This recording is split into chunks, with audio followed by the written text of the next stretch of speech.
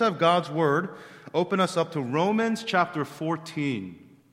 We're going to be in Romans chapter 14, verse 17, just one verse in Romans, and then we'll jump to Deuteronomy. And I'll be sure to announce when we are jumping, but we'll begin Romans chapter 14, verse 17, and then we will go to Deuteronomy 10 through 22. You'll see it up on the screen, and when you're there, I'll ask that you rise for the reading of God's Word. Again, Romans 14, verse 17.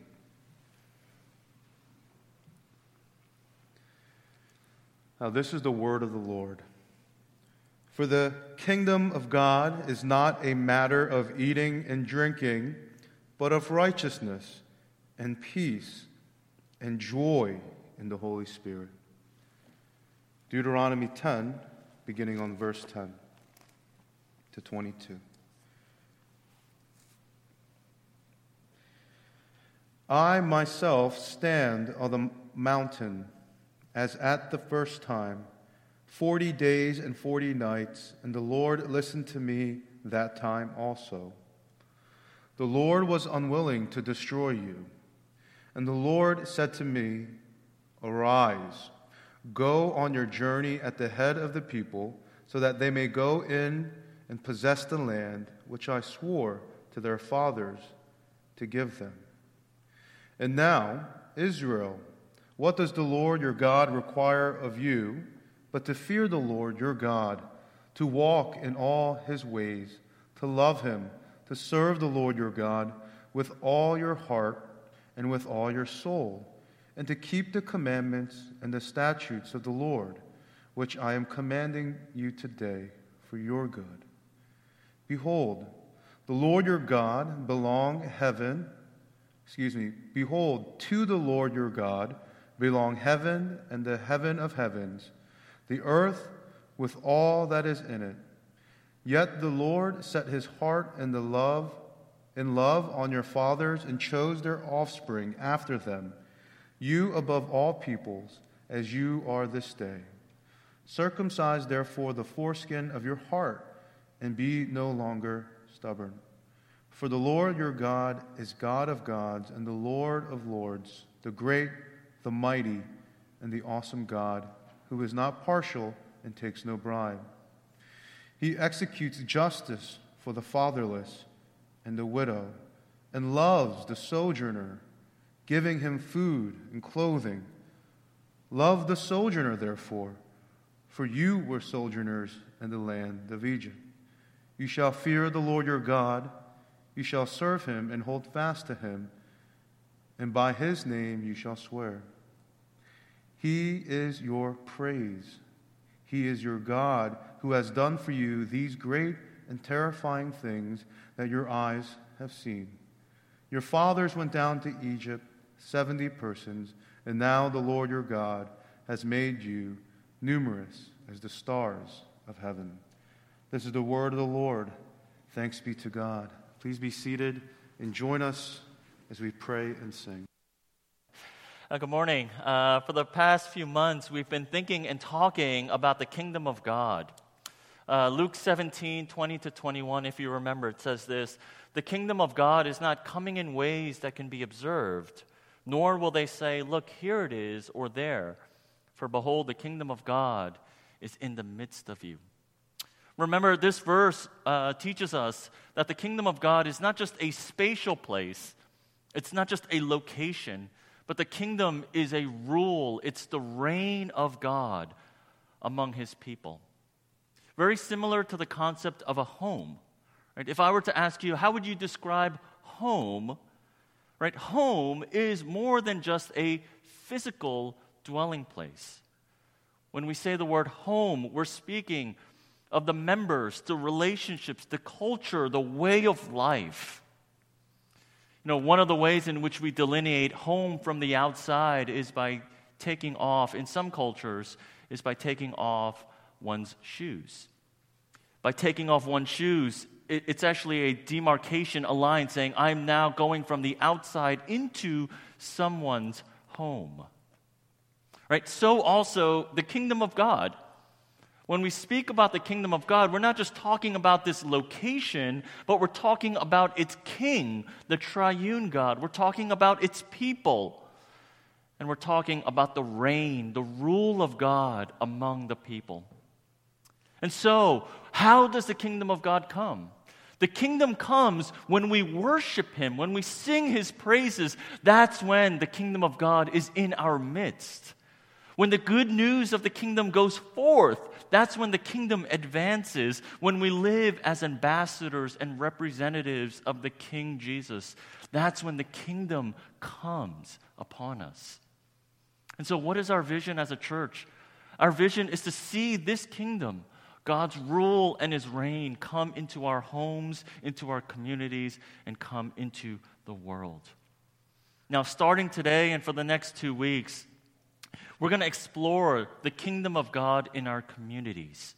And we're going to do that in 3 ways. We're going to see the kingdom of God first through the lens of justice, next through the lens of union, and third through the lens of proclamation.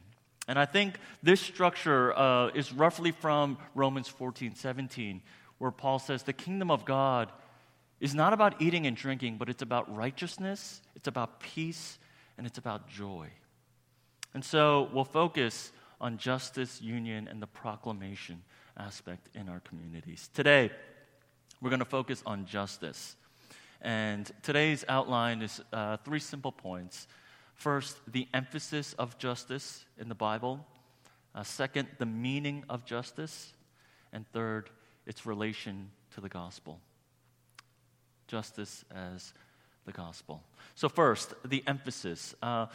Throughout the Bible, you'll see that there is a heavy emphasis on justice. Why?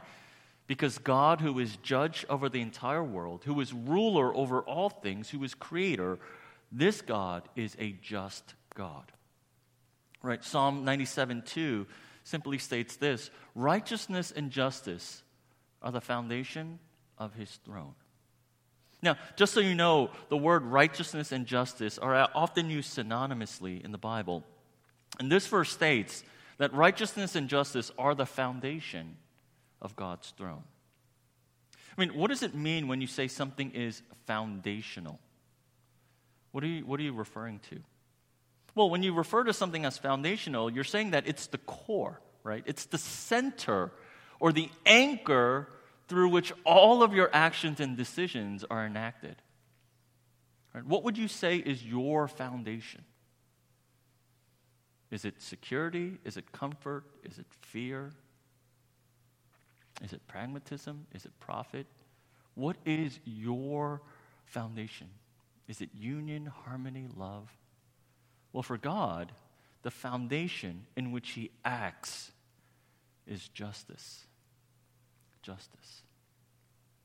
See, this is the reason why when God addresses His people, He commands them over and over again to act justly.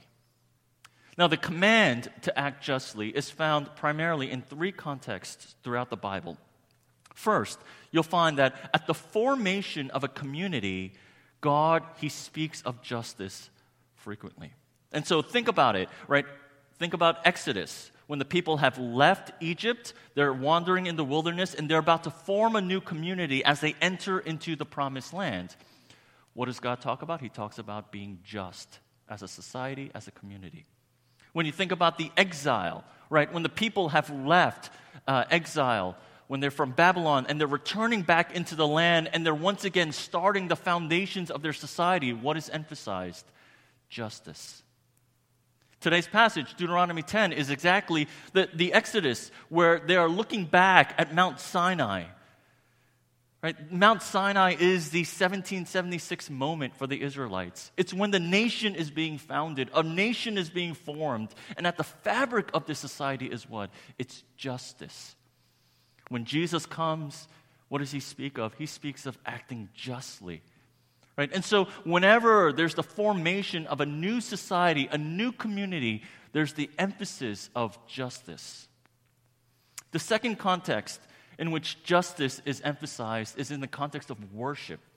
And so you'll find throughout Psalms, when people are worshiping, they're praising God for His attributes, His justice.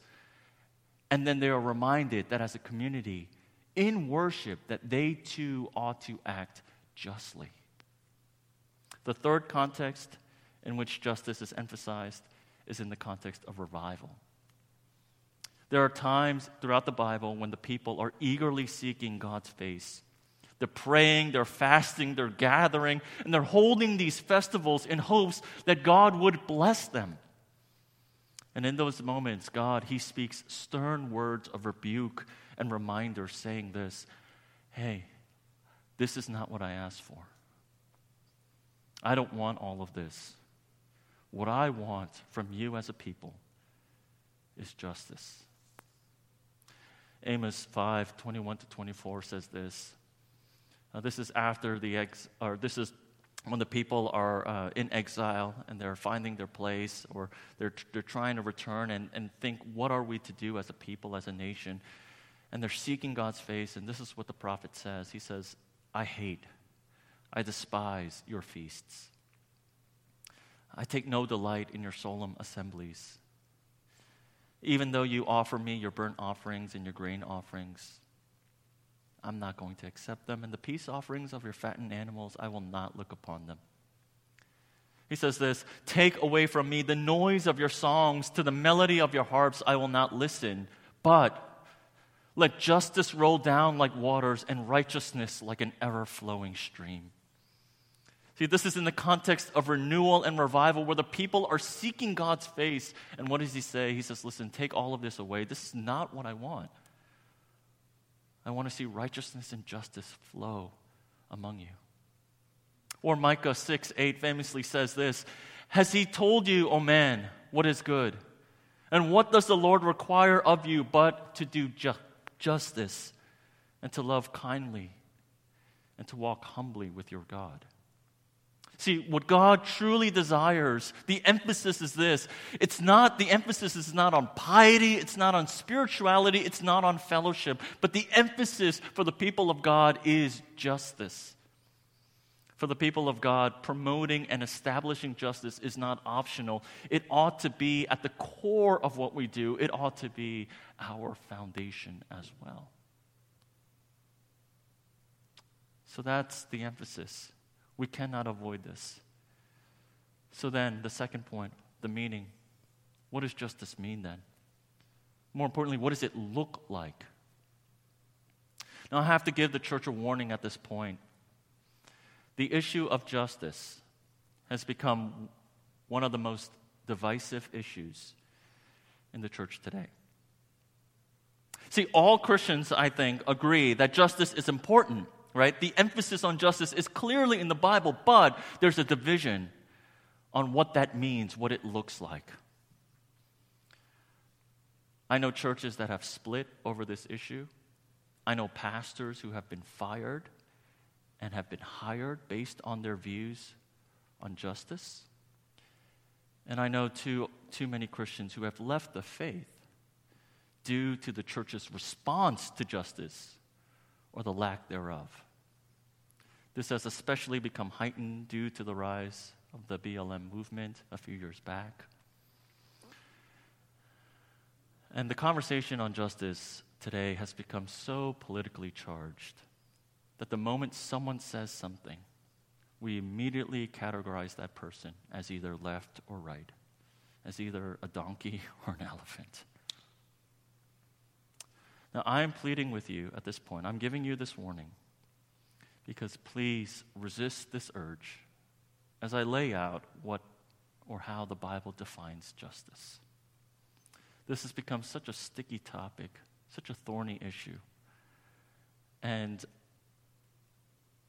we have to really resist that urge of trying to categorize and box people in, because as we see what the scriptures reveal, God is neither left nor right. He's the creator of justice. He created it. And so what do we find? What is justice? Well, justice is defined in actually two ways throughout the Bible. First, Leviticus 24:22, justice is defined simply as fairness. And so it says this, Leviticus 24:22 says this, you shall have the same rule, and this same rule, the word for that is actually the word mishpat, which is justice. You should have the same justice for who? For the sojourner and for the native, for I am the Lord your God. And so when we think about what justice is, according to the Bible, primarily it is fair and equal treatment. Now, I know this sounds obvious, like duh, of course, that's what justice is. But if you actually look at what it says in Leviticus 24, it's actually a radical idea, because notice the two groups that are being compared. It's who? The native, right? The citizen, your very own, your kin, your family, your people, versus who? The sojourner, the passerby, the visitor, someone with no heritage or history in your country or your people. But God is saying, give them the same justice. See, this contrast, right, this comparison is not, don't treat the rich and the poor the same, don't treat the old and the young the same, the educated and the non-educated. No, God draws the starkest contrast you could ever draw, right? The native and the sojourner, and treat them the same. That's justice. I remember a few years back, we had partnered with a Burmese family. Many of you know him. His name is Ong, wife December, Jairo, and Jidi. And they were Westminster's first Burmese students. And so our church, we were able to partner with them. We had helped them, and they were a tremendous impact onto us, and we onto them. And when it was time for them to go back, our church, we wanted to bless them. And so we had bought hundreds and hundreds of books. Ong was a professor, or he is a professor at a seminary in Myanmar, and what they needed was books. And so we had blessed them. We had bought hundreds of books, 8 huge bags worth of books, weighing anywhere from 70 pounds, upwards of 70 pounds. And when they were going back, I had to rent a large van. We packed the car, and I drove them to the airport. And when we got to the airport, we had checked in all the bags, paid for all the overage charges, and as the counter clerk, she was checking them all in, she says, wait a minute, there are 2 issues. First, the son, the second son, he has an American passport because he was born here, but you are Burmese citizens. You can't bring this child in without a ticket coming back out. So we were stunned. We're like, what do you mean? He's their son. And they said, well, he's an American citizen. And you cannot bring in an infant without a ticket leaving the country, because immigration will think you're smuggling the child. And so I said, okay, all right, we'll find out a way. And she said, the easiest way is you just need to buy a bus ticket from Myanmar to Thailand, the closest country, and just show that you have that ticket. And so we said, okay, fine, we'll do it. But then she said, the second problem is this. The husband, Ong, his passport is expired. He can't enter the country. And at that point, I looked at December, the wife, and she had this look on her face. Right? It was like 12 a.m. She had these 2 young kids who were crying, these bags, hundreds of pounds of books. And she had this look on her face. She stared at him. It wasn't a look of disappointment. It was a look of anger. How could you do this? And with the utmost patience, she said this to me. She said, Pastor, please pray for me.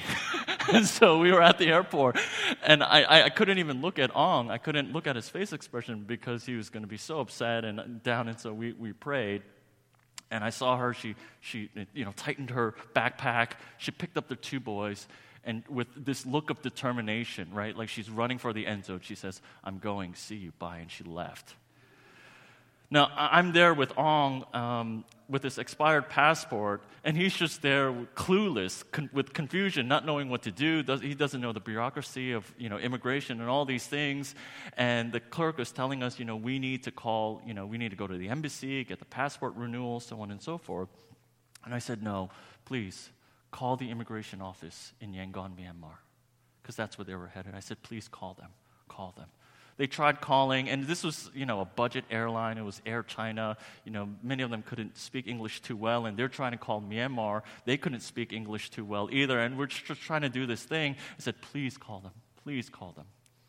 And so, the time was approaching, the airplane was about to take off. It was like one of those like Argo moments as we were waiting for the phone call.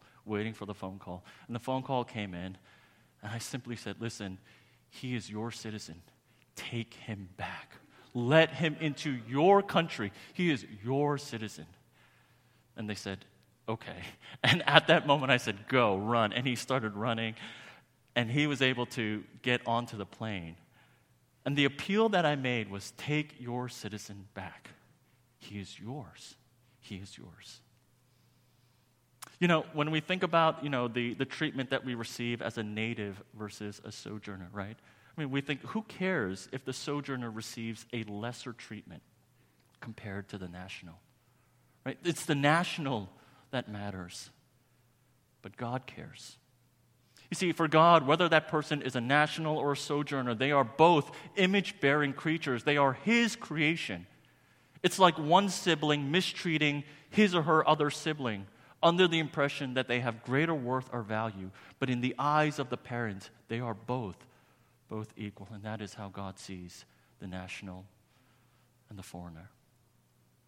This is one of the reasons why throughout the Bible, God says He abhors bribes, partiality, favoritism, treating people differently. Why? Because for God, everyone is created in the image of God. They are all His image-bearing creatures. So first, when the Bible speaks of justice, it talks about fairness, treating people equally. And I know sometimes we think, well, that's the definition of justice. But do you know how difficult it is to treat people without partiality? How difficult it is to not treat people with favoritism or partiality? But for God, that is the definition of justice. But the second way in which justice is described in the Bible is justice as mercy. This is Proverbs 31:9. It says this, open your mouth, judge righteously. It's talking about justice. And it says what? Defend the rights of the poor and needy. So according to the Bible, when it speaks of justice, justice is not just the equal treatment for everyone, but it's also the special care. It's also advocacy for the vulnerable. It's also love and mercy and attention to the oppressed and to the weak. Justice, according to the Bible, is being merciful to those in need. Justice is acting with mercy and seeking justice for the vulnerable. This is a radical concept as well, because why? We view justice and mercy as actual opposites. Right? Justice is fairness, right? It's giving someone what they deserve. But what mercy, that's the other side. That's grace. So that if you give one, you're going to compromise the other. If you act mercifully, we think it's a compromise of justice. And if we act justly, we think that's the absence of mercy. But the Bible views justice and mercy as being on the same side. True justice almost always requires mercy. Do you know why God teaches an eye for an eye and a tooth for a tooth? Do you know why? Because retribution, when we take retribution, if someone takes out our eye, how do we respond? We respond not just by taking out one eye, but maybe two eyes and a nose. Right? Retribution is always increased. The degree is always increased. But when God speaks of justice, the reason why He gives an eye for an eye and a tooth for a tooth is so that we wouldn't act overly in retribution. But also, on the other hand, when the Bible speaks of justice, it always speaks of justice as requiring mercy. Micah 6:8, as we looked at, right, this well-known passage, do justice, love mercy, and walk humbly with God. Do justice, love mercy. They're not two things that are on opposite ends, but they are of the same. Love is the motive, justice is the instrument, as one theologian once said. And if you had to guess, do you think the Bible speaks of justice as fairness more or justice as mercy? If you were to take account, it's justice as mercy. Often when God speaks on the issue of justice, it's most of the time in the context of mercy. Today's passage, Deuteronomy 10:17, says this: "The awesome God who is not partial and takes no bribe, he executes justice." Right? He executes justice for who? For the fatherless, the widow. He loves the sojourner, giving them food and clothing. Love the sojourner, therefore, for you were sojourners in the land of Egypt. See, it doesn't say that God just simply loves these poor and oppressed people. It doesn't say that God shows mercy to them, that he's having pity on them or compassion on them, right? It doesn't say if you have the resources, help these people, but what? It uses the word justice. God executes justice for these people. He's executing justice for the fatherless, the widow, the sojourner, and the poor. And this command shows up again and again, Zechariah 7:9-10. This command is reminded as they're coming out of exile. It says this: "Thus says the Lord of hosts, render true judgment, show kindness and mercy to one another." You see, these are not opposites. Rendering true judgment and showing kindness and mercy are on the same wavelength. And it says, "Do not oppress the widow, the fatherless, the sojourner, or the poor. Let none of you devise evil against another in your heart." So there are two truths, I think, to take away from the meaning of justice as we find it in the Bible. The first is this: when it comes to justice in the Bible and showing mercy, there are these four groups of people that always show up. The quartet of the vulnerable. It's who? It's the widow, the orphan, the sojourner, and the poor. These four people. God always speaks of these four people. And I think today, this quartet could be expanded to include many other groups of people. The unborn, the elderly, many single parents, the homeless. Why are these people frequently brought up in the context of justice? Why does God say, administer justice for these people? The reason why is because these people can't defend themselves. They are voiceless people. They are people without the ability to defend themselves. You see, the reason why God never says, "Hey, defend the rights of the rich," is because the rich can defend themselves. The established, they have their own voice. The reason why God says, "Defend the cause of the poor, the oppressed," is because these people cannot seek justice on their own. They need an advocate. They need a voice. Nicholas Walterstrauf says this: "Injustice is not equally distributed. Injustice is often given to those without a voice, to those who have the inability to defend themselves." You know, I think a very unique immigrant experience for those of you who grew up as an immigrant with immigrant parents is that oftentimes you have to be the mouthpiece of your parents. You know, I recall at an early age, because my parents couldn't speak English well, I had to go and be their mouthpiece. I had to go to the Social Security office. I had to pick up the phone and call Bell Atlantic, remember that old phone company, and argue about the phone bill. I had to take care of insurance issues with Blue Cross and Blue Shield. And I had to navigate the beautiful bureaucracy of the great American capitalistic system. I'm so lucky that we didn't have Comcast, because I would have lost it. Right? Immigrant children, we have this experience of often being the mouthpiece of our parents. You're their advocate, defender. You are the one who speaks on their behalf, asking, "Why did you charge me an extra $12.99 for a service I didn't sign up for?"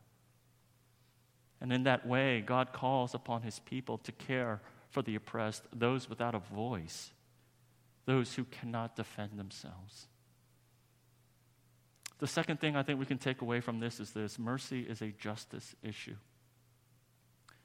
See, justice, when the Bible speaks of justice, it isn't just talking about enacting punishment on people for what they deserve.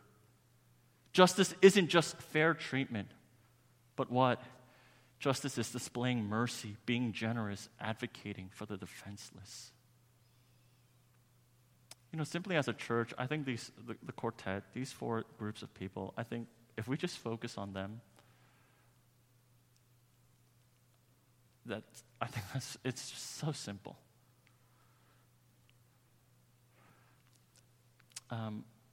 Brian Stevenson, who's an attorney in Alabama, wrote a book called Just Mercy. And I definitely recommend this book for anyone who wants to just get a little bit more deeper into this. But he says this: the opposite of poverty is not wealth. The opposite of poverty is justice. The true measure of our commitment to justice, the character of our society, our commitment to the rule of law, fairness, and equality cannot be measured by how we treat the rich, the powerful, the privileged, and the respected among us. The true measure of our character is how we treat the poor, the disfavored, the accused, the incarcerated, and the condemned. So that's what mercy means, or that's what justice means, according to the Bible. The third and final, what does justice have to do with the gospel? What does all of this have to do with the good news of our salvation? I think this is also something that we need to flesh out, because this has also driven a wedge between the people in the church. Some people are accused of, you are just about the gospel and not about justice, while others say, you're just about justice and not about the gospel. But if we really understand the concept of justice, we'll see that it actually goes hand in hand with the gospel. See, the amazing truth of the good news is that God, He not only is someone who cares for the oppressed, the broken, and the poor, but He's also one who identifies with them, and He shares in their experience. You know how God introduces Himself throughout the Old Testament? He doesn't say, I'm the God of the great King of Israel. He doesn't say, I'm the God who've done all of these marvelous things. God introduces Himself not in that way, but He introduces Himself as, I'm the God of the widow, I'm the God of the fatherless, I'm the God of the immigrant, I'm the God of the poor.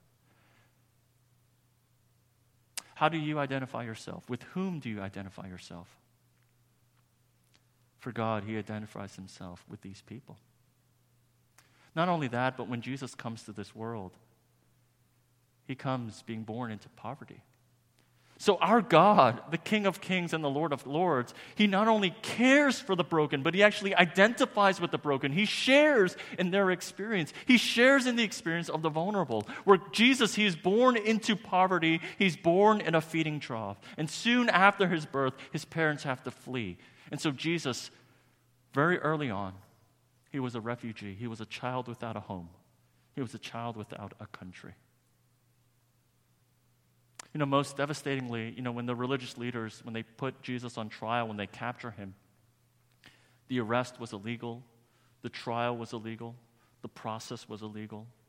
Jesus was taken advantage of over and over again. Jesus suffered the greatest mistrial in the history of mankind. Where people in power wanted to see Him dead, and what did they do? They used their power to circumvent all the rules of justice, to see that Jesus would be put to death. They bring up false witnesses. They bring Him up on these made-up charges. They couldn't get anything to stick, and so what did? They accused Him of treason, and they brought Jesus to the Roman governor because they couldn't do everything. They used every trick in the book to see that Jesus would be executed. And when Jesus suffered this mistrial, there was no outrage on Twitter. No one was trying to cancel the Sanhedrin. Jesus was publicly treated unjustly. You see, God is someone who can truly understand and know the experiences of one who is oppressed, of one who is vulnerable, of one who is poor. Jesus certainly shares in that experience. And what do we find at the cross where He is crucified? We find justice, perfect justice, and perfect mercy meeting together. Where the justice of God for the sins of the world, the fair judgment for the sins of the world are put onto Jesus. And the overwhelming mercy of God, the grace of God, is given to those who believe. See, we saw throughout the Old Testament that justice and mercy were on the same wavelength, and we see this epitomized, we see this coming at a climax where at the cross of Jesus, where he faces the justice of God for the sins of the world, and those who receive and believe in Jesus receives God's favor, his grace, and his mercy. You see, when we think about it, this idea of justice and mercy, it actually isn't only for the vulnerable, the weak, the poor that are among us, but it's for all of us. Right? What does God say in Deuteronomy 10 in our passage? He says, treat the sojourners with love. Why? Because you were sojourners. He's saying, you are the same. We are the same. We are all the same. And the way in which we were saved, the mercy that we have been given, the just mercy that we have received, that is how you ought to treat those among you. How does the kingdom of God come? How does it come into our communities? Is when we start treating the oppressed, the vulnerable, those without a voice in our communities the same way God has treated us, with just mercy. That is when the kingdom starts to advance in a radical, radical way. When we see justice as a calling. When we see justice not as enacting punishment in a fair way, but as giving mercy, just as we have received mercy. I want to end by just quoting Brian Stevenson once again. I don't have the quote up for us, but let me read. This is what he says. An absence of compassion can corrupt the decency of a community, a state, a nation. Fear and anger can make us vindictive and abusive, unjust and unfair. I believe it's necessary to recognize that we all need mercy, we all need justice, and perhaps we all need some measure of unmerited grace.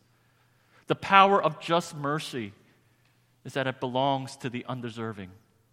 It is when mercy is least expected that it is most potent, strong enough to break the cycle of victimization and victimhood, retribution and suffering. Just mercy has the power to heal. Would you join me in prayer at this time?